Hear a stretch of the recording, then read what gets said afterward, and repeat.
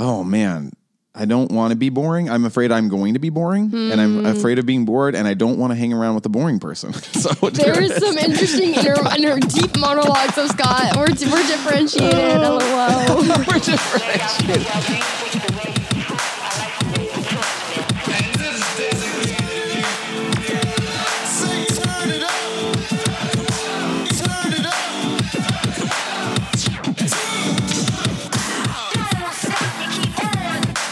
Hey, everybody. Welcome to No Small Thing, the podcast dedicated to helping you live a less certain, more curious life. I'm Scott. And I'm Mace. Welcome to this week's episode where we are going to be talking about experiments in living. This experiment is Mace eats while we record. No, I didn't mean to. I'm going to set it down. Go ahead. No, it might be a good experiment. But I definitely am don't want to be... I heard I was listening to a podcast and they were talking about the nose of podcasting. It was the Bobcast, and they were doing the nose of podcasting. Was one of them eating? One of them was eating. And so I'm like, well, I think most people don't like the sounds of foods and mics. No, I don't think so. I mean, that's like ASMR. I know, that's what I'm saying. There is also an audience out there for it. Who ASMR audience. I would push back on Knox and Jamie on that one, because if Knox was eating a little bit of food during a recording, I would have no problem with that. I probably wouldn't either, but I think for some people it bothers them, and it's like a turnoff, especially big crunching. But it's like, if you're looking for that, that's another thing. I mean, I'm telling you, if it was the premise, then you knew what you're getting yourself into. But if it was every once in a while in the middle of a conversation, like, what? Also, are these dumplings? What is it? These are. These are the Trader Joe's. The Trader Joe's have you eat? Philly cheesesteak bao buns. Nice. Which nice. are an odd combination of things, but also they're quite delicious. Yeah, I wouldn't do it as a no with podcasting, eating. I mean, honestly, it's like one of the things that we did here with us is we don't do this now because we're recording on a Saturday morning with coffee, but we used to record in the evenings in a house with other people, and there was always background noise. Always. And in the early days of learning to podcast, I would hear people be like, oh, you got to do it in your closet around clothes so it dampens the sound. And you've got to, and I'm like, I guess if it's sort of this idea of like this American life quality or something, whatever that even, then maybe. But why? I don't even need it. It distracts people, because I remember that one podcast that I showed you, and that person, that object relations podcast. That was a totally different. It's a totally different story, because to a certain extent, I've thought about like the idea of doing a podcast. Like there's this podcast called Podcasting Outdoors. I've never actually listened to a full episode, but I watch their Instagram feed. And they literally just set up a podcast outside in New York and talk to people as they walk down the street, and they have fascinating conversations. It's a great idea. That's super fun. And I've thought about like going to like Easy Street Records here in Seattle and doing a podcast there. I don't know why, but it's just a vibe. Like they have a breakfast spot and it's records, and well, first of all, I don't think you need to take the mic away when you're eating. I'm moving the mic away from my chewing this. It's unnecessary. But like you would have a little background noise, but that to me seems fun. It seems like you're at a party with people, and there's energy. And if you can't hear the people, then that's one thing. But this person that you're talking about, I always described as like, she found an old tape recorder that you talk into, like an old janky tape recorder, like Kevin McAllister from Home Alone 2, and went to the bottom of a ginormous swimming pool and put like a pot in the recording instrument in the pot at the bottom of a pool, and is talking across the pool into the thing. Like the sound is so egregious. I always think that she's either doing dishes and there's running water happening the whole time, or she's driving a car and it's pouring rain.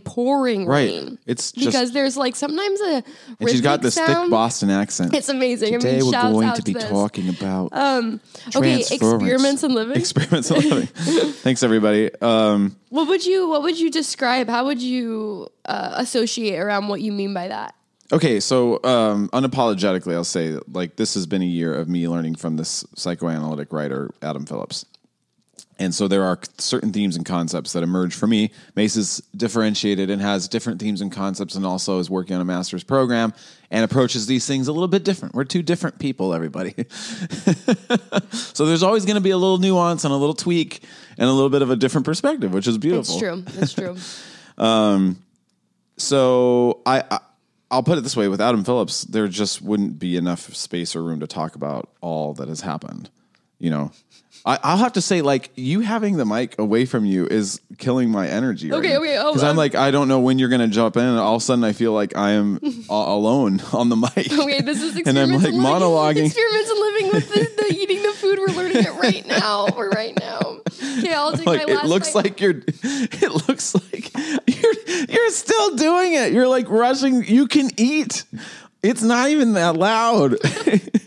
Yeah, everybody, what I'm seeing here is like I'm trying to talk, and if I'm telling you, I got sweaty hands because like Mace aggressively like held the mic out into space as they're eating. And I'm like, you're leaving me. It's just a monologue now. I'm so sorry. I need help. I won't leave you. I'm here. I'm here now. The feeling. I get sweaty hands when I'm in like high places. So I just felt like I was on a tightrope all of a sudden. You're on a tower, you're on a bridge. Okay, well then everyone, I have one last bow button and I'm going to eat it on the mic. Nobody cares. Oh my gosh. If you hear some quiet eating in the background, enjoy this ASMR experience. Audio sensory meridian response. We did a whole episode on it. We should do another episode on ASMR. And Mace has actually an ASMR channel. I do, and maybe I'll bring it back. On Spotify, no less. I think there's 2 episodes. 2 ASMR episodes. I'm going to have a sip of my coffee on mic. Okay, experiments in living. So a few weeks ago we did let's see what I can drum up here in terms of a thought. Drum it up. A few weeks ago we did an episode on authentic self. And the takeaway from that was novel to me as in new, and it might not be new to others, but it was new to me, is this idea that like you might find your authentic self through moments of spontaneity, moments of as much as possible, a spontaneous act that arises out of your sort of like lack of superegoic control or something. Like whatever the superego or ego is doing in terms of keeping certain elements of you in check. Some part of you that is regulating and making you palatable and functional in some way in the world. Maybe. And I guess I would say it like this. Up until then, if you would have asked me casually at a party, what is your authentic self? I'd say, well, nobody quite knows what that means. But I think for a long time in my adult years, I'm 43, everybody, I would have been thinking it has to do with getting in touch with certain attitudes and passions and things that excited you as a child, original excitements. Yeah, interesting. Right. And I think there's something new that we're saying is actually it's more of just the self that's spontaneous and surprising and fresh. Yeah. That's regenerative. Yeah. And I approach this as a 43-year-old, which I think is I approach this as a 28-year-old. Yeah, which I think is interesting because I continue to have, and I don't know if I'm speaking for some of the listeners over 40 now, encounters with my 40-plus friends, people that are 40 and over, whatever. This age, middle age? Am I in middle age? I think I'm heading into middle age. Where it's like the implication, it seems to me, almost spoken right out loud, is you figure yourself out around your mid-20s, and now you've become a person. And now you take this person, and that person gets to live out a life as that person with their values. They've discovered their values. They've discovered their interests. Yes, they've discovered their job. This idea that you'll like become an integrated whole kind of adult self at a certain age that's stable and their values are sorted through fully or something like that. And I'm just telling you, I mean, part of the passion for No Small Thing has always been creating a space where we can keep learning. I mean, I don't want to accuse people that are over 40 of not learning. It just seems like I don't think you were until you said I don't want to. I mean, I was just going to turn it into myself, but experiments in living. So Adam Phillips, in almost every book or essay, he always kind of circles back to this concept. And to me, a shorthand version of it would be saying, try things out. It's as simple as that. It's really truly just like I think. And the idea is you might find a life or a passion or a hobby or an interest or something about yourself that you didn't know was there that might really excite you. That might be very fun. Yes. But you will never know until you try, which sounds so simple, but there's a lot more to say about it. Sorry. Interrupting you. No. I think for me, it's really truly is just a simple turn of phrase. It's like whatever you make of that for you is great. This idea of, I would say for me, what stands out with this idea is a little bit of a loosening and a lightness when you just say, you know what, whatever this is an experiment in living. Yeah. It somehow kind of loosens you in the saddle of something new that you're trying. Like, this is an experiment. I'm allowing myself to explore. And I think that there's some level of security and trust that you need in yourself to kind of let yourself, but it's also through the experimenting that you build that security. So it's kind of like this back and forth that you have to do with like taking steps forward with experimenting with things that are new to yourself, new parts of yourself. Yes. Like an experiment. And I'm now just rambling here, but that's what it's bringing up. This whole podcast is rambling. I'm just a rambling. I think that's fool. the moment. I think the moment where you start to catch yourself rambling, you should go doubling down. You know, let's ramble that's harder. really, yeah. I mean, because I was just settling into listening to you. I was like, keep going. I'm not like, come on, make it quicker, you know. Yeah, I guess then if we will, is let me ramble. Yeah. I think it brings to mind for me, I think I'm very interested in young children. I find myself very interested in understanding their inner world and their external world and the experience between the two of coming into being, development. Like, I'm very, very interested in how we are go from being baby to someone who's conscious and develops into a self. And I feel like this idea of experiments and living, we forget that that's what we've been doing our whole life. Yeah, everything in the early days is it's just experiment. The whole Everything's thing new. is experiments. Like when we're coming into the world, I mean, first off, who's to say what your sense of self is? Do you even know what you are? Yeah. What is, you know, what's the difference between you and your caregivers, you and the external world, and you start to grow. And it is through the experiments in living, experiments in taste, walking. That's how we first come into being. And I think we so often, I think that's why I find myself very interested in staying present with young children, because I don't want to forget that I'm always still in that place as well. Like, I have, my whole life is also continuing the experiments and living. Yes. Just a continuation of that. And I think, you and I probably both have some internal / external, who's to say what it is, but some kind of object that we're always a little bit frustrated with, that feels like it's like, oh, when you grow up, you become an adult and have these certain obligations that seem to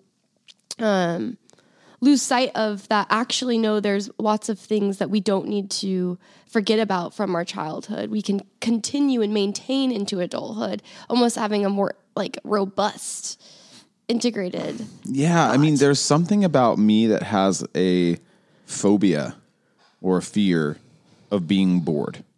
And I think I'll just say 7 vibes. Maybe it is. Daniel's like ears are perking up. Whoop, whoop, whoop, whoop, whoop. Yeah, maybe it is 7 vibes. I mean, I just kind of said it right there out loud, right? And it's like, I guess you could say it's not only adults, because there's boring teenagers and boring kids too. But like, oh man, I don't want to be boring. I'm afraid I'm going to be boring, and I'm afraid of being bored, and I don't want to hang around with a boring person. So there is some interesting inner deep monologues of Scott. We're differentiated. LOL. We're differentiated. I don't mind boring people. Everybody, you can be boring, and Mace will hang out. I think that's a really interesting thing, because I'll say this as a developing therapist.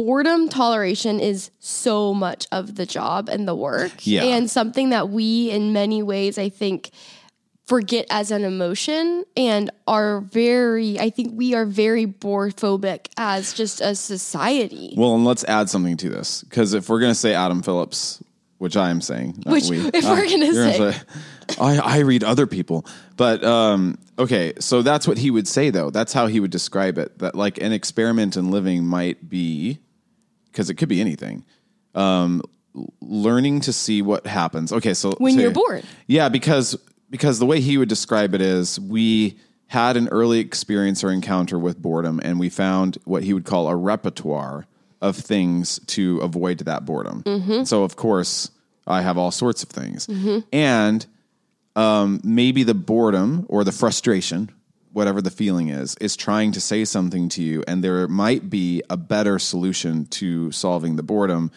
but you'll only find it out if you first let that boredom or frustration lead you to a different type of experience, and you pay attention to it and don't cut it off right away. So for me, I would say, go ahead. Well, for me, I would say, and for probably a lot of listeners, it's the easiest culprit, would be technology. Oh my gosh. Yeah. You know, it's like every day I would say, I take little breaks in my workflow with a YouTube video. Mm-hmm. And it's great. And I feel the itch.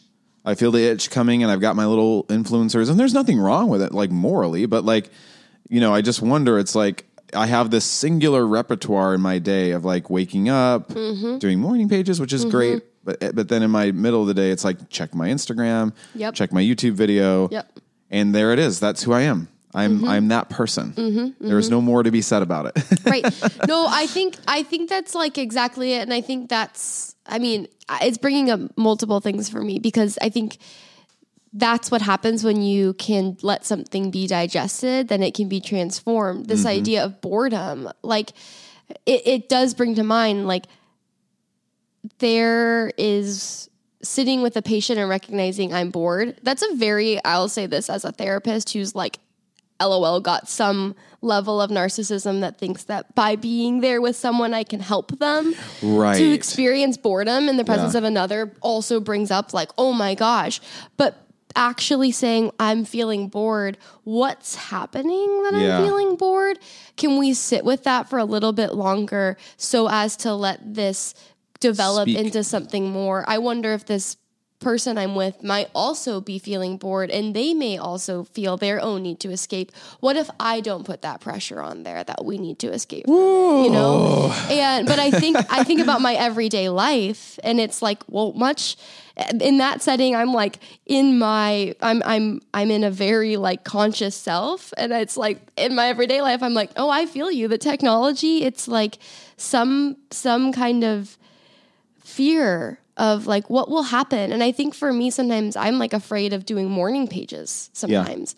Interesting. And it's this thing of like, what will happen if because I'm like, it seems kind of boring. I'm like, does it seem boring, Mace? Or are you kind of afraid what could emerge when you let yourself kind of sit with something a little longer? Or are you more a little afraid of like what's going to come out?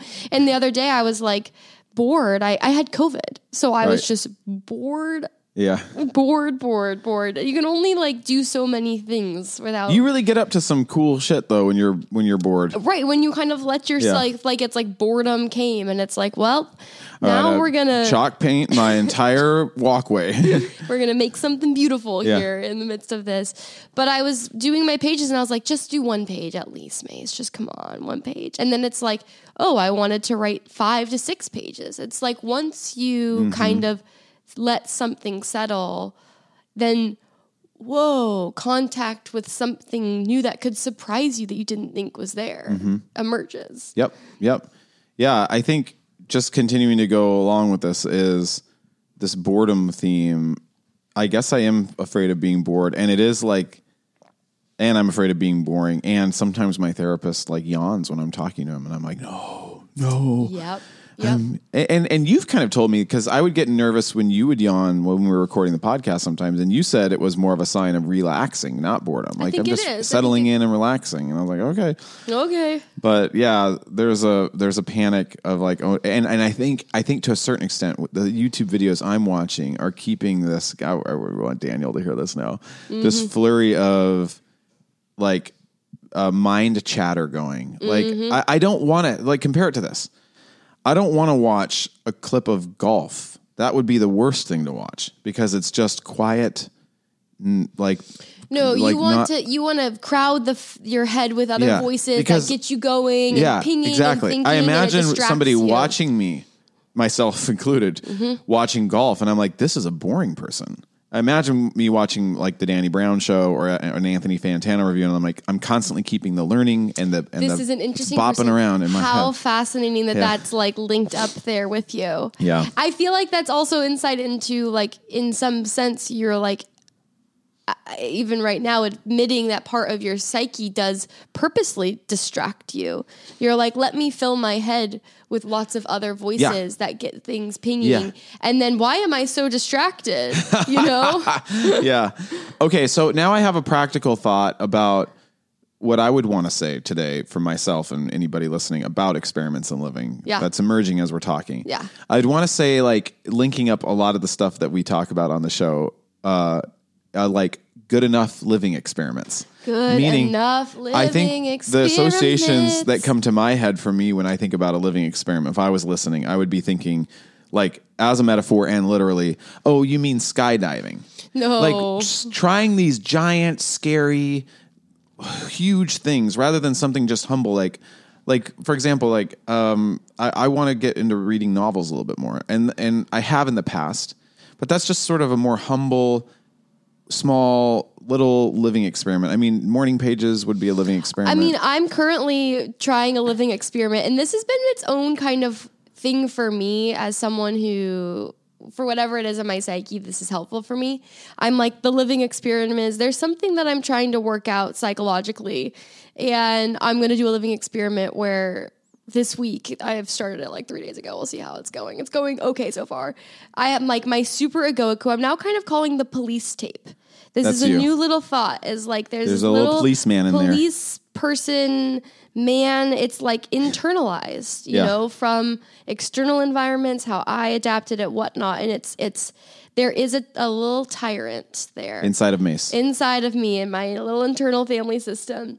I think we all have that. It is super ego in its own way, but there's a specific way in which it shows up, and I feel like it's been sifted out. And so the experiment in living is every single time I sense it showing up, it's like, well, for this week, the experiment is I don't listen. I just say thank you, and I put it to the side. Now, by saying it's just an experiment in living and that's just for 1 week, all of a sudden I feel you might not like it. You might want to bring it back. Exactly. Yeah. It's like, oh, great. This is just an experiment. So doesn't mean I have to. The idea isn't that I'm going to abandon this thing, because I don't trust that. Yeah. I don't trust abandoning it altogether. Yeah. But an experiment for 7 days, let's see how I feel afterwards. Let's see what emerges. And I think that's like that to me has been that's where it like it loosens something up for me. Totally. For me, if I make it a short experiment too, it's like great. 3 days. Low stakes, a good enough experiment, you know? A good enough experiment. And then another thing I would say to add to the things I've been learning, I'll speak for myself, is absorption. So, I mean, I was reading the other day that like mental health might involve something like absorption, getting absorbed into something, and that depression could involve something that was like too much navel gazing, hyper focus on yourself. And so to a certain extent, we're encouraging multiplicity, exploring your inner world, getting to know yourself. But also, if you overdo that, whatever overdoing involves, that might lead to something like depression, that getting lost in other things outside of yourself would be something like mental health. And so sometimes I wonder that there might be other better things out there at this point in my life that I could get absorbed in or lost in. And I think to a certain extent, again, rethinking and repurposing old baggage I have with that concept to a certain extent, a story that got way too much airtime for me in my life was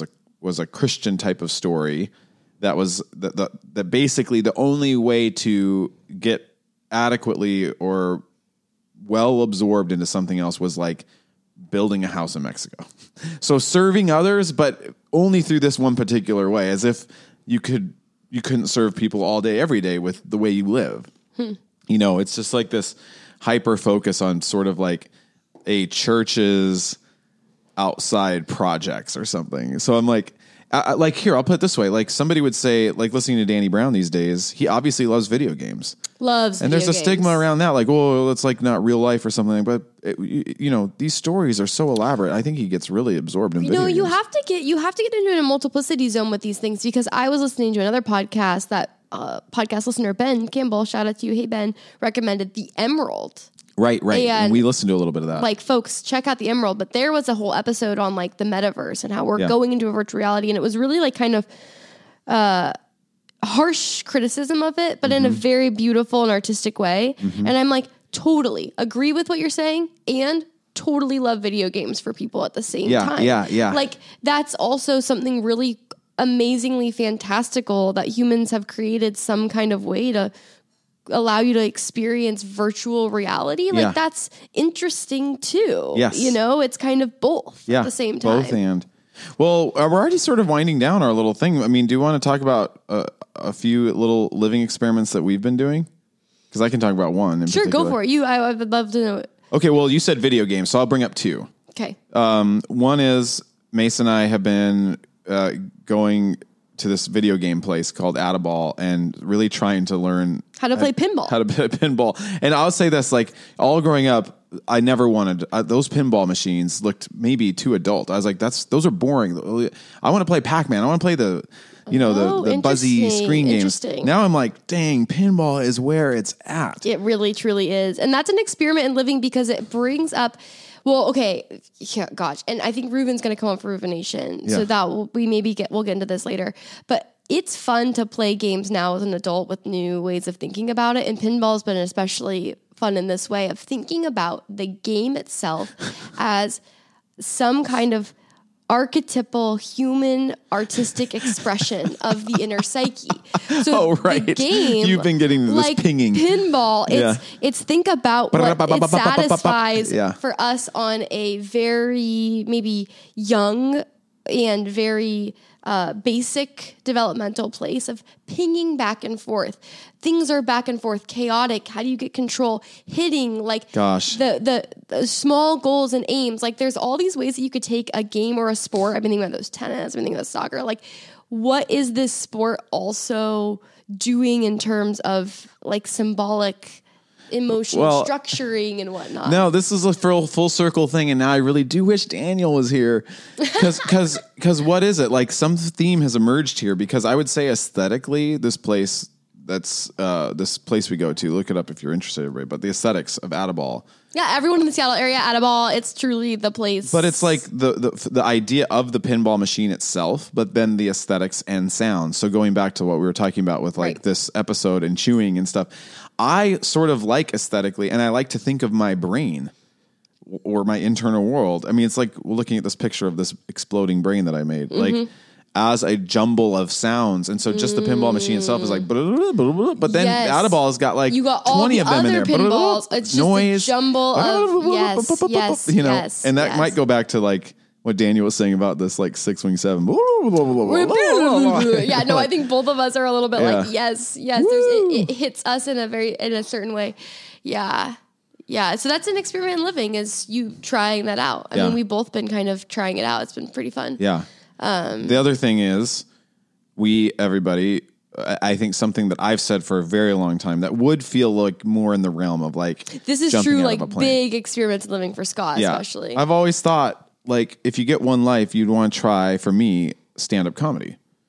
And it seems scary, but also really fun. And stand-up comedians and podcasters, I would say at this point in my life, are the people I admire most. And if it was like the first half of my life was probably like pastors.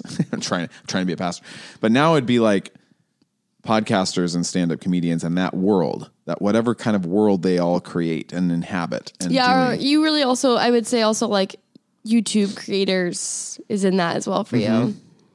But I've never done it. I've never even been to an open mic. So this was Experiments in Living. We went to an open mic and just saw what it was like. Yeah. I mean, so many things. First of all, so much lower stakes than even I imagined. Super low stakes. These people got about 3 minutes each, and most of them weren't very good. But props to them for getting up there. I was kind of like a wishy. I mean, they said the audience was wishy washy, and I would say the comedians were wishy washy. You guys were wishy washy. Yeah. It's an interesting thing. Like a lot of the comedians, they were probably sitting there in the back, being like, "Shoot, like this crowd isn't very hot tonight," or something. Right, and then that also probably like.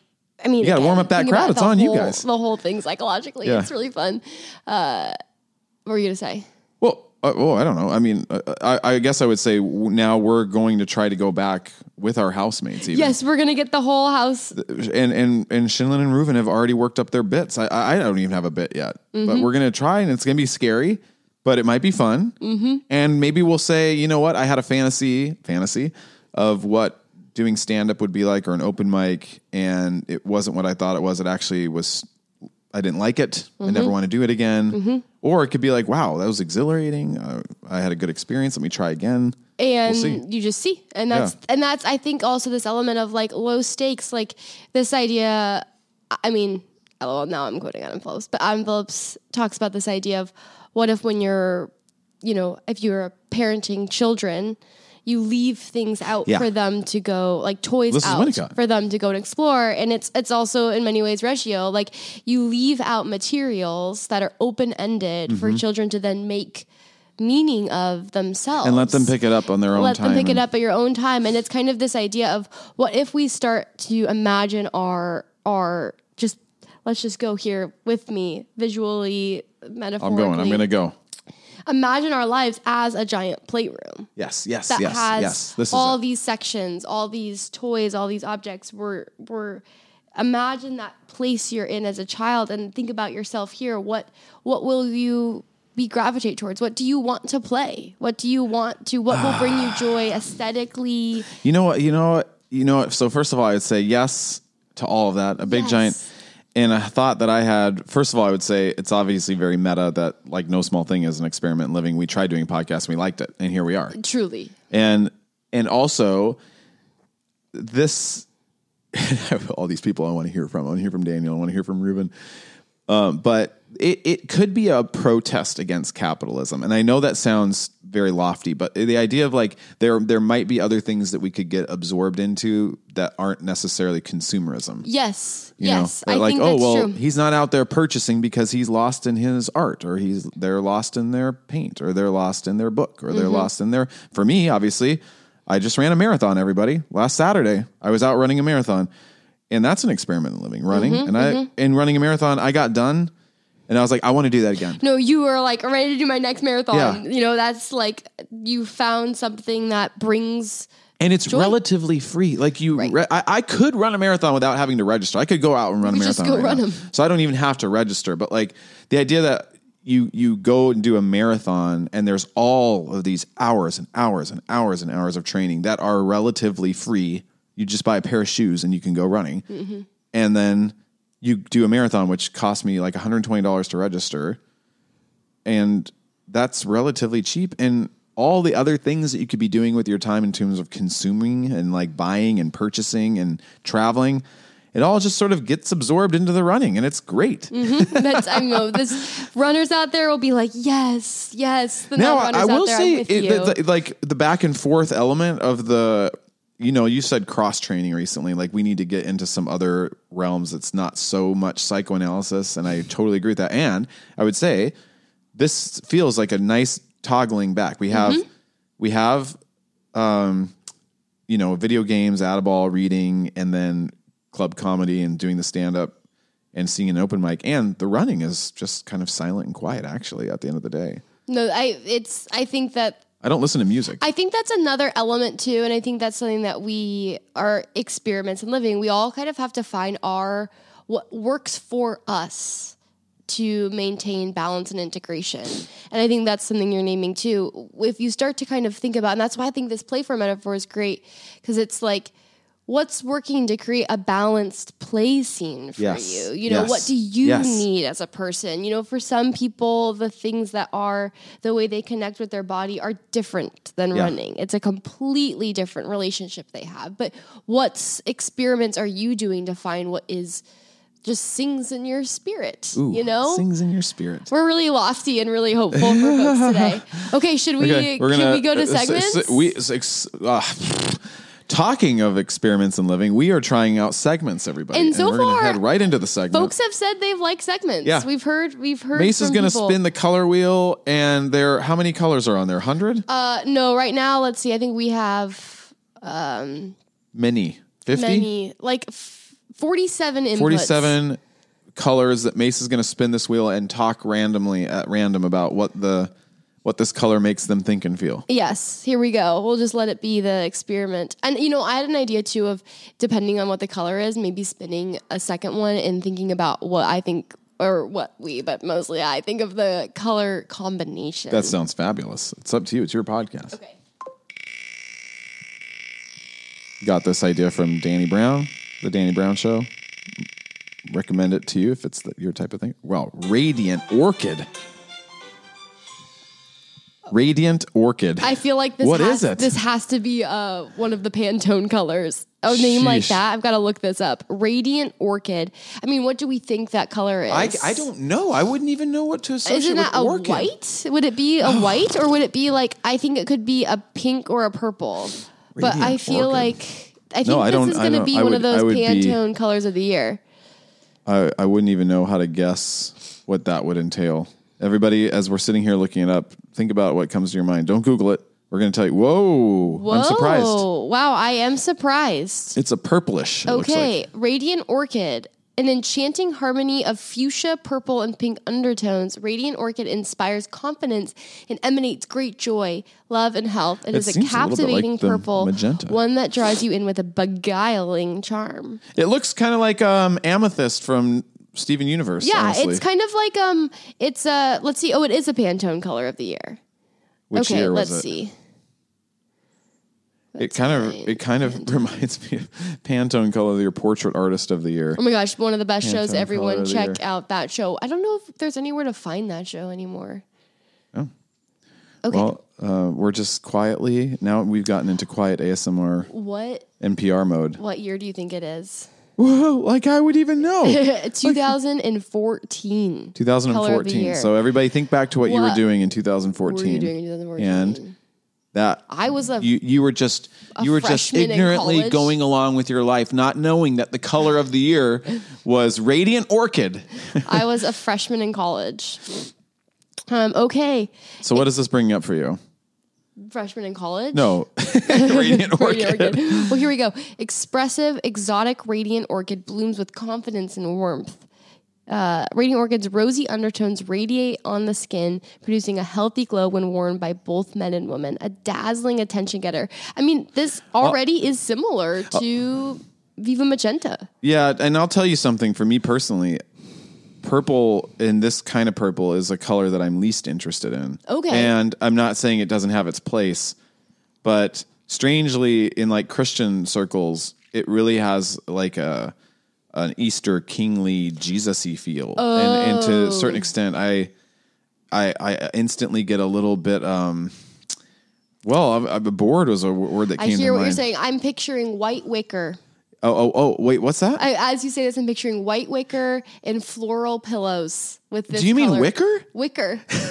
Wicker? Wicker. I'm saying wicker. Wicker. Wicker. I heard you say white wicker. White wicker furniture with the floral print. Kind of grandmotherly. Color. And no, nothing wrong with grandmothers, but like. I hear what you're saying. Yeah. You know what? I don't mind this color.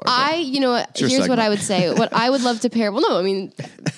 What I'd love to pair with this color right now with Radiant Orchid is a neon yellow, a neon orange, and some kind of like blue or teal or seafoam to cut it. That seems like a great color palette. I would use this in a color palette, but it wouldn't be a standout for me. you're mostly, this is like Mace's solution to a lot of things is put some neon on it. Get some neon in there. I don't know if it's a solution as much as it's just what I feel is the best choice. Yeah. All right, we're going to pair it now. What? You want to spin the wheel? We're going to pair it. We're gonna a new segment. Radiant Orchid paired with, the wheel is spinning, everybody. Don't want to be dull or boring, so I have to keep talking in this show. Can't just listen to Bluss.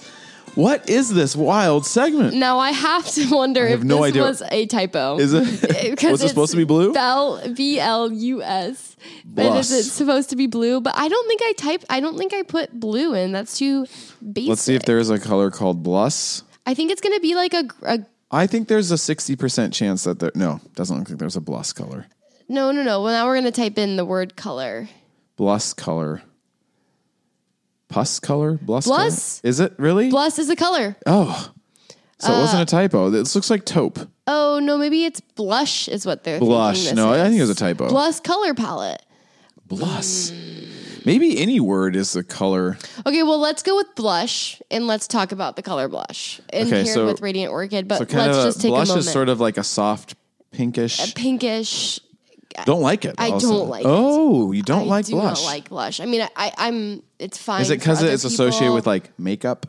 No, I don't think it's that. I just think it's a really. I love Mace's facial expressions. You guys are pretty extreme. It's like it's almost a bitter, like how dare you exist? Blush. Why have I been prompted with this shitty color? No, is it skin color? It's almost like skin color. I support blush. It's kind of like let's just look at it's like a pink. It's a pink taupe mauve. Taupe. It's on the skin color palette. Yeah. I would say. I don't know. I don't love. I just. What would happen in your brain if all of a sudden this is paired with Radiant Orchid? What type of vibe is starting to get evoked? It's No, Mace is like clutching at their chest. This is extreme. This is not free. This is not wide-eyed, like dazzle. It's like, no, don't even make me think about it right now. I'll go if I have to. It's kind of like Instagram influencer of 5 to 6 years ago. Yes. And they have their latte and a blush journal, and they have blush nails. And the whole thing is blush. And they wear like really natural makeup, and they wear mostly like whites and creams. And I support kind of white girl hipster cursive. Sorry, exists, and I support this for them.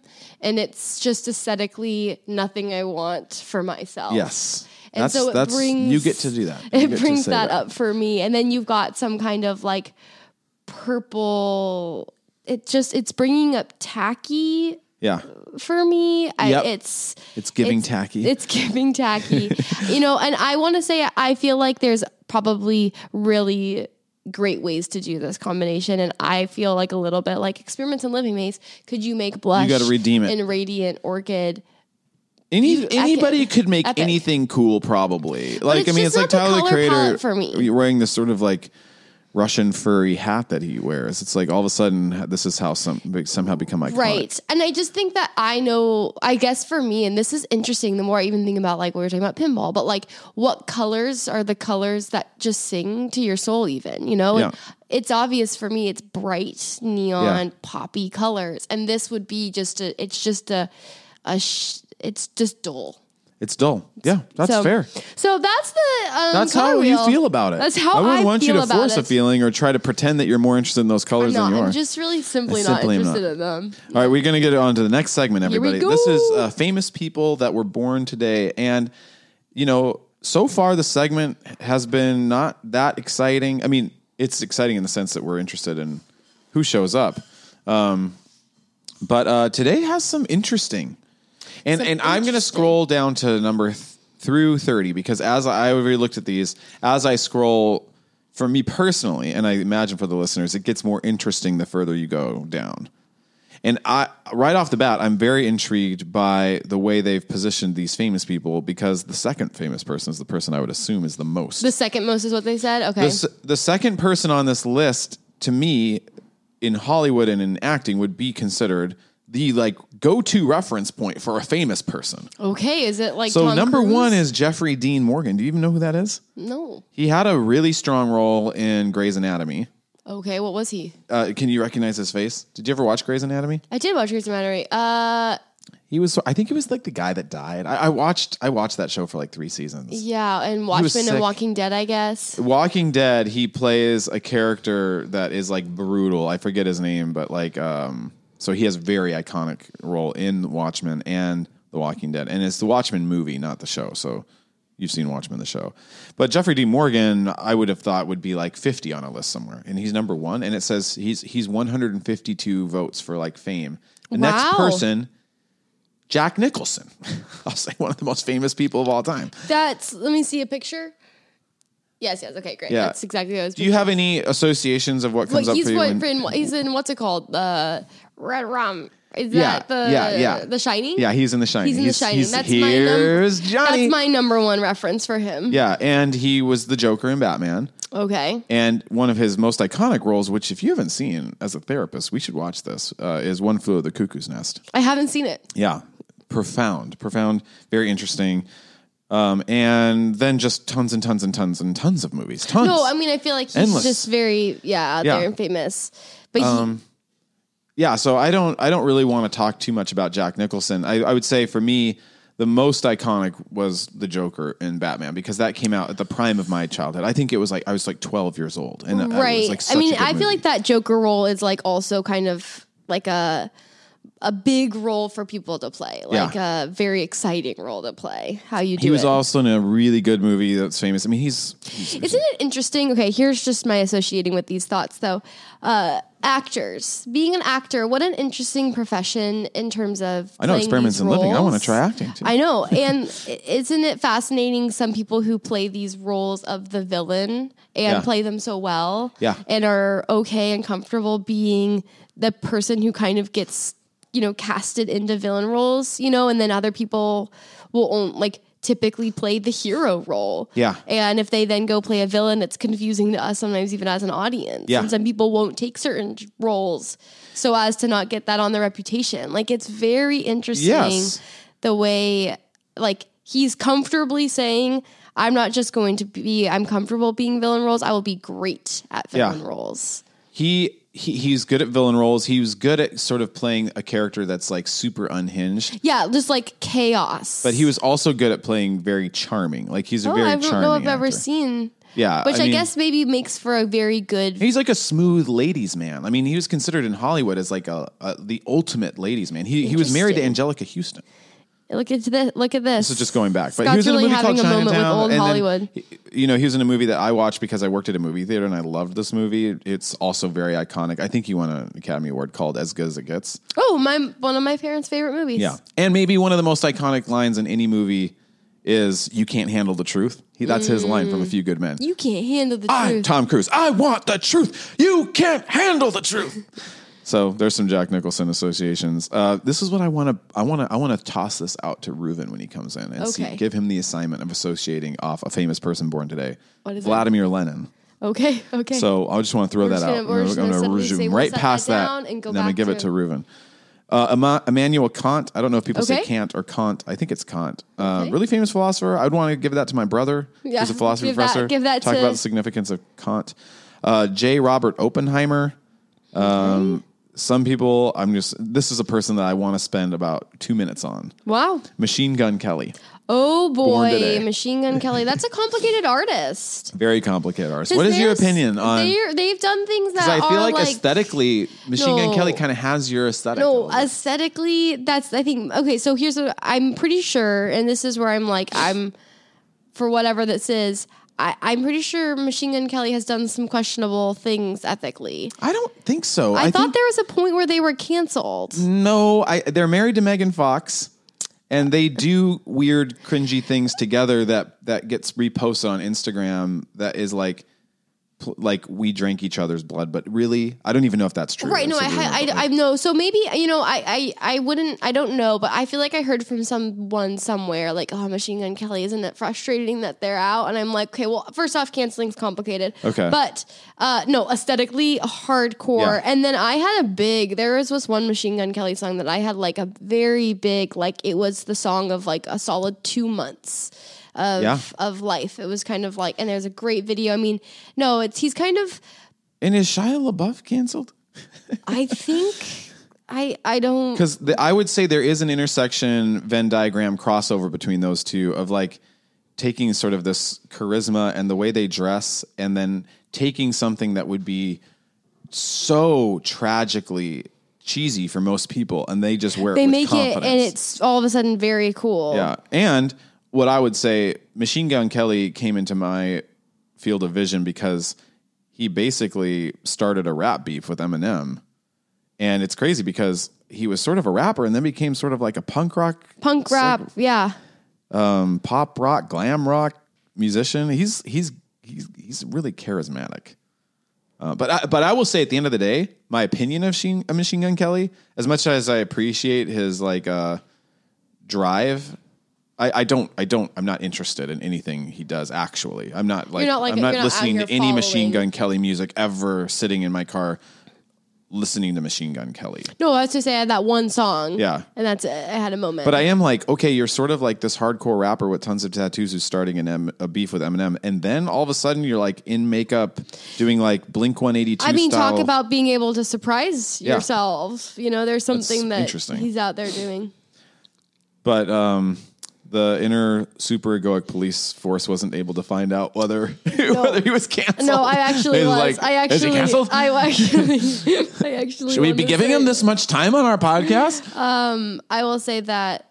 Is he medium canceled? Yeah, definitely. Okay. Like, there's a lot of interviews where he says lots of interestingly predatory stuff and says like, says things that are blatantly questionable around. Okay, well, we don't stand with that, everybody. Yeah. Peter Frampton is on the list today. There's a lot of people. That? He's like a rock star. It says rock guitarist Peter Frampton made the talk box guitar effect his signature style. So if you ever hear things that are borderline like auto-tune, it was like one of those tubes that you sort of sing into and speak into, and it's like and that's the Peter Frampton style, basically. Vibe. Yeah. So I don't really want to spend much time on him. So just scrolling through. Oh no, I clicked on one of them. I don't want to. Oh crap! Everybody, Mace, talk about.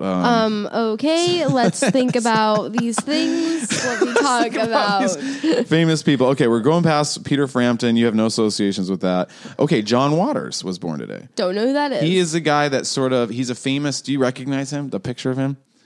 He wrote and produced Baltimore. The musical? Not standing out to me in my brain. I think it was Baltimore. Not Baltimore. It was This segment just exposes how little pop culture I am sometimes invested in. It's not soap. Whatever. Oh, Hairspray. Yes, he did Hairspray. That's why I said Baltimore. But there's a person coming that I really want to. Charles Mingus was a really amazing jazz musician that we could get into, but go right past that. Sherry Shepherd. She's doing that. She was on The View, I think. Okay, my mom used to watch The View. Yeah, going past that, there's a person that's coming up, Sean Locke. If you guys know these people, I'm going right past them. Catherine Mary Stewart, going right past that. Cassidy Freeman, right past it. Duncan Robinson, don't know these people. Seeing pictures, don't even recognize them. But okay, here number we go. 27, Cheryl Lee. Does anybody have an association with this? Will I know it? Yeah. Oh, yeah. She was Laura Palmer in Twin Peaks. Wow. I mean, that's iconic. Yeah, that's iconic. So Twin Peaks, one of my favorite shows. I think one of Mace's. I would say if it's show up Mace there. enjoys. Yeah. We should rewatch the Twin Peaks. Well, and of course there's an association to David Lynch, who is like got to be a top 10 person for me. If I was making my top 10 people, I think David Lynch would also make it for me. After seeing him do interviews, transformed. Yeah. So that's kind of fun to think that she was born today. No, that is. Happy birthday to you, Cheryl Lee. Happy birthday, Laura Palmer. R.I.P. Laura Palmer. R.I.P. Okay, all right, should that's we get our Reuven? segment. And everybody, the last and final segment today is we're going to get Reuven in here to share whatever Reuven wants to share about, but I'm also going to throw out this this famous Lenin person born assignment. today. Because your boy Reuven likes to talk about anything communism related to communism, Marxism, Leninism. Reuven?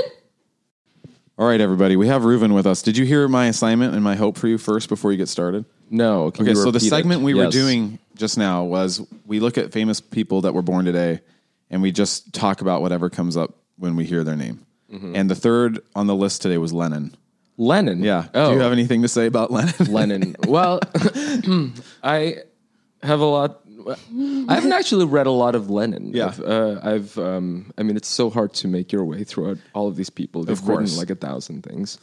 But today I will talk a little bit about Marxism and art again. Okay, there you go. So there is a crossover. Today I would like to. I feel like I've been using this segment as just like dry runs for my lectures. That's great. Testing out your material. Yeah, I mean, for next week, it'd be so funny if any of my students found this. I've assigned them a piece. Guys, I found the raw version of Reuven's lecture. The lecture before the lecture in our class. I assigned this piece called "What is Art," but in quotation marks because That's good. I think it's a reference to Tolstoy. It's by C.L.R. James, who's a Trinidadian Marxist, Pan-Africanist historian, politician, writer, just kind of like a Renaissance man, who, of course, has written quite a bit on Lenin and Marx and Hegel. But he has this book. I mean, he's most famous for his book called The Black Jacobins, which you might have seen. But it's sort of kind of like the pioneering work on the Haitian Revolution. And, of course, when people think of like modern revolutions, people always think of American and French. Yes. They always forget the Haitian Revolution, which is like very contemporary. And of course, like deeply. Our friend Joe Lumen said that they're creating a documentary on the Haitian Revolution. The revolution, yeah, good. I mean, I'm like 100% sure she must have read The Black Jacobins, right? And it's contemporary too. It's like, I think 1801, 1814, I think. Mm-hmm. But he also wrote this book called Beyond a Boundary, which is sort of like a memoir / kind of like a sports book on cricket. Wow. Is that what this is? That's what I have. And I have no... What are your feelings about appreciation? I have no like conceptual vocabulary for sports. Right. I just came back last night from a softball game that I was invited to watch, and Mace asked me, "How did you like the game?" It's like I didn't even watch the game. I just talked to my friend. Yeah. But I mean, I wanted this to have my students read it, because I want them to expand the concept of what constitutes a proper object for art criticism, but also to be able to that this kind of flexibility or freedom is not an excuse for the lack of precision in analysis, because like this is not an argument. What the kind of argument that James is making, at least in this chapter, I read the whole book like years ago. So I just this book on cricket or the other book? This book on cricket. Okay, yeah. But I'm just I just finished rereading the chapter. One of the point that he emphasizes is that if we want to analyze cricket, you have to analyze it as technique. Wow. Right. So you have to analyze the precision of what cricket is. It's not this argument about kind of like, like sports is where like people, like give vent to their animal passions. I mean, there's that, but also in the world of art, every kind of expression always runs against its material, its form, right? This would be sort of like another basic approach, Marxist approach to art, yes. Right? That art is never just pure expression, because it always encounters its sort of like its other. Its means, it's always limited by the fact that it's... Limit isn't, I mean, I think the word would be more like, I mean, this is another keyword in Marxism, determined, which does not only mean limited, but also sort of like make something possible. Okay. Right. So this would be in kind of like this would be sort of like the concept of something like the concept of irony, right? Not in the Alanis Morissettian sense, but in the Hegelian sense. Right? Everybody's like, oh yes, the Hegelian sense. As opposed to the Alanis Morissette. In the sense that if you've... Morissettian? Is that what we said? Yeah, I said Alanis Morissettian. Yeah, I said that. I said Morissettian. Honestly, though, like, I want to stick with that because, like, I am a Morissettian. Well, but no, you're not, because... No, well, I want to get back to Reuven. Wrong version of irony. Yeah. But I just did basic level of... But you like Alanis Morissette. Right. Yeah, okay. Well, the short of it is the Hegelian version of irony would be something like a hammer in the sense of when you use a hammer to like, I don't know, nail a painting on the wall, gravity is part of the hammer, but but the function of gravity is as much a material of the hammer as the steel. Yeah. Right. But the function of irony of gravity has been ironized. It's just been twisted. Literally ironized. Yeah. It has been made to serve the purpose of the steel. Wow. Of the hammerer.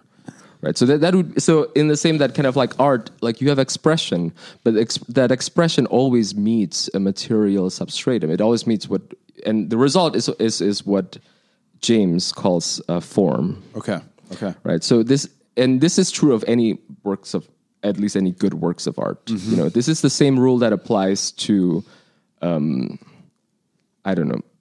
Well, in this case, cricket. It's the same rule that applies to Hunter x Hunter. Yeah. The reason why, like, it's a good show as opposed to something like My Hero Academia is because it takes its material as shonen genre and tries to kind of like take it to its conclusion. Right. So that it actually takes its material seriously. What are the conventions of a shonen genre?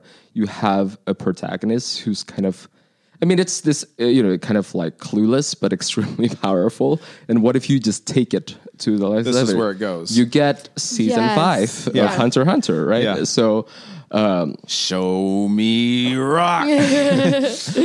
So it's, what is it in Japanese? Because I only know Jankenpon. Jankenpon. Yeah. So James talks about kind of like that. One of the lessons that I want my students to take away is that if you want to analyze anything, you have to be able to grasp its form. Mm-hmm. You have to be able to... You have to understand like what medium it's within, because then you can start to appreciate what's being done to it. Like in order to enjoy Hunter x Hunter, grasping the shonen genre allows you to appreciate what it's doing within the genre. Mm-hmm. Yeah. Is that kind of... I mean, I'll just say for my basic purposes, like I would think Tyler the Creator's most recent album is that in the realm of hip hop. Like Tyler the Creator's saying, I basically have mastered the essential elements of hip hop, and I'm going to do something new and different with that. And I could talk about that for a long time. Yes, I mean that's what kind of like his mode of analysis is, that structure is not obedience. Yeah, it is not kind of like this subsumption. This kind of like iron.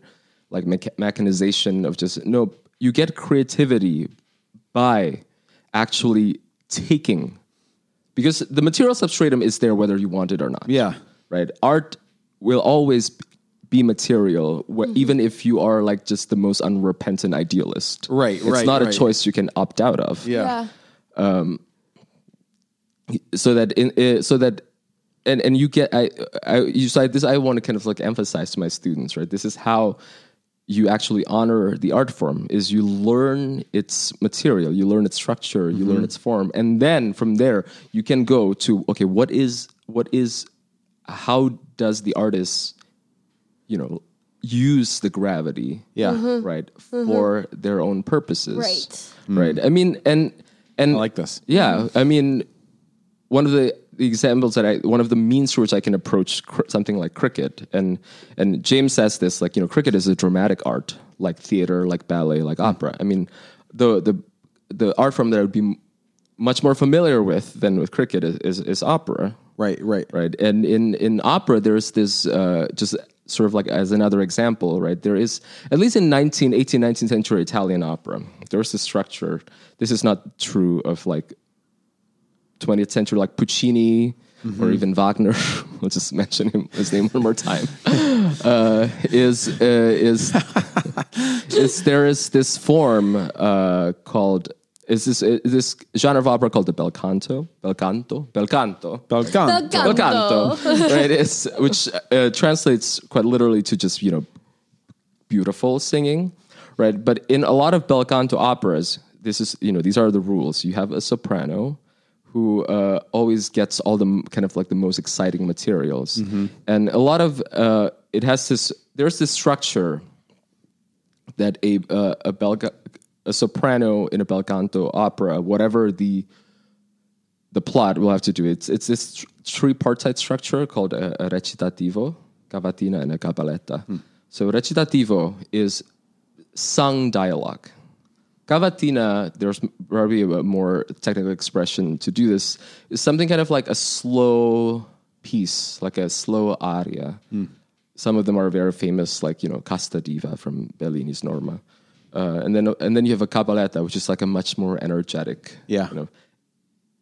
You look at Donizetti, Bellini, Samverdi, you have this structure, recitativo, cavatina, and cabaletta. Yeah. And the interesting thing is the bel canto opera used to not be used to be very popular, of course, in the 19th century, right? If you read like Madame Bovary, Emma, one of the operas that she goes to see is Lucia de Lammermoor, which is by Donizetti, kind of like a staple of bel canto opera.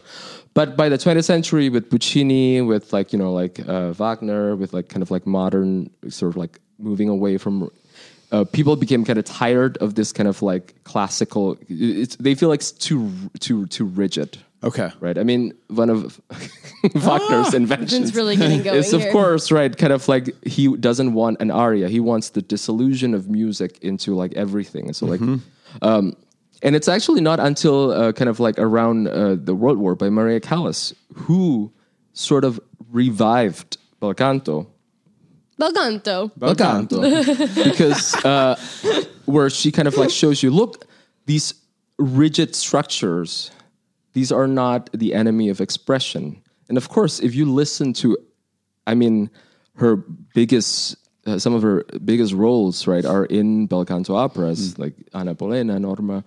And what I know about her is that she really did master the art form and took it very seriously. Yeah, and this is that whenever she gets interviewed, and there's one that I love to listen to. It's I think it's 68. She was getting interviewed by Sir Edward Downes, who's a music critic for BBC, and he's trying to kind of like ask her like, what is the secret to like, your hard work. She's kind of, she said that, but she also like, you stick to the score. Right. And he's kind of, but there's more, and he's like, no, you actually stick to the score. Yeah. Everything that you need to know, the composer has already put it there. Yeah. So it's not a matter of kind of like, there's no mysticism to art. Yeah. Right. It is, or like, if you want to get there, it has to come from like a precise technical understanding. And you listen to her and you just,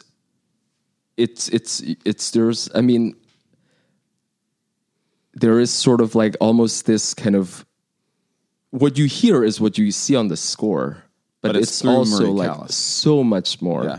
Right. And you see this, I think, what I think the popularization of opera, because what gets popularized in opera is always the arias, like always the one with the melody. And the recitativo, the first part of like this tripartite structure that you find in bel canto operas, by definition has no recognizable melody because it is kind of like sung declaration. But Maria Callas, I think her art is everywhere, but I think it is, in the context of just like the popularization of just melodies, is most apparent in the way she sings these kind of like melodyless recitativo. Like there's this one, I'll end with this, but it should be noted for the audio. Reuven has had big eyes of awe and looking away. Loves and Maria Callas. Adoration has If there's going to be a emerged. drinking game, if you hang around with Reuven, it's going to be eventually you're going to get to some Maria Callas. Of It's course, either you're eventually going to get to Mark's. Conan. Conan. If it was take a shot, if you heard Reuven mention Conan, it would be we'd be plastered all day. One of the interesting, about Conan is he's always so aware of the history of the form. Yeah, totally. Like the late night form. He always talks about it. I mean, he always talks about it comedically, but I think he's also another someone who's familiar with the rules. Well, I'll just quickly say this. It is really interesting, I think, about myself and the work that I do of doing sand tray therapy. We're understanding the form that, hey, whatever this is a free and clear space for inner world and dream to be expressed. When you know the form, it gives the meaning and the nuance to what's being done. If you don't have the form of considering it to be what it is, then you don't notice the things that are there to notice. It's by having some sense of a form that then allows you to notice things that I don't think you'd notice if you're just formlessly in a space. Yeah, and that would be like the more, intelligent reading of Freud, of like the interpretation of dreams as not just like decoding, but looking at dreams as a form that has its own logic. Right? Exactly. It's not like it's something that needs to be dispelled. No, it's something that if you start to appreciate it, you see that there's actually quite a bit of nuance in what's being presented there. Yeah. We're just going all over the place. Oh, Freud. And as long as we're straying away from Wagner, I think it's like, but well, it's okay. It's okay. It's experimental living. Yeah. There's this opera called Il Pirata, the pirate. El Pirata? Il Pirata. Pirata, Nothing like that word. Where at the end, and usually these operas have a mad scene. Literally, the soprano goes mad. But, I mean, it is a very sexist device, but it is also the showpiece. So, right, a soprano shows kind of like, it's almost kind of like the kind of like forerunner to like Oscar obsessions with actors who are going through a mental breakdown on screen. Right? So it's a mad scene in an opera. So there's the mad scene at the end where Imogen, but like she's kind of like awaiting her lover's like hanging, and it's set like a storm. There's like a storm, and she's going to like she's kind of like hallucinating this a little bit, and you have this like kind of like very gloomy orchestral passage, of just kind of like the evocation of like dark rolling clouds, kind of like tumultuous sea, right? And then just like you listen, and then like the orchestra kind of dies down, and there's this line that the character, the soprano, says, and it's "Oh, se io potessi dissipar le nubi che m'aggravan la fronte," and that means, oh, if only I could dissipar, like dissipate the clouds that are like aggravating my forehead. Ooh. And the way she sings it, and especially there's the concert that she did in 1959 in New York. It's just like this like slow unfolding. It's like a meteor where you kind of it's like silence and then just her voice singing this line. And this line has very little melody. Yeah. But the kind of like weight and airiness that she gives to it. It's to this day, that's like my favorite concert version of Il Pirata in New York, 1959. Maria Callas singing this one line. Everybody. Go look it up, everybody. It is I think one of the peaks of her many peaked arts. But it is just, you can look at the score and it follows the score. Right? It is the part, there's no deviation of the score. There's no kind of like cheap musical effect. It is like the score to the letter T. But that's her art. Okay. This has been great. Yeah. Everybody, thanks for listening. I guess the next experiment in living for us in this house will be like trying out cricket. We should all play cricket. I've never played cricket. That could be fun. All right. Thanks for listening, everybody. Hope you have a nice week. We don't know what our topic is next week. If you have any suggestions, hit us up on Instagram. Follow us at No Small Thing. And if you have enjoyed listening to this podcast and you enjoy listening to this podcast, you could do two things. Okay, do it. Out. Well, Mace is really eager to get One a thing review. that you could do is you could write a review for us that could take 20 seconds to a minute. Just a quick 1-sentence review of what you think of the pod, what you like. It helps people find us. So please go ahead and do that. It also helps us with our little egos. And the second one is, if you like this pod and you imagine anyone in your life that might also like it, please share this with a friend or share it on Instagram. Just kind of put the word out there. We are Seattle's #1 podcast, and we got to spread the word. Thanks for listening, everybody.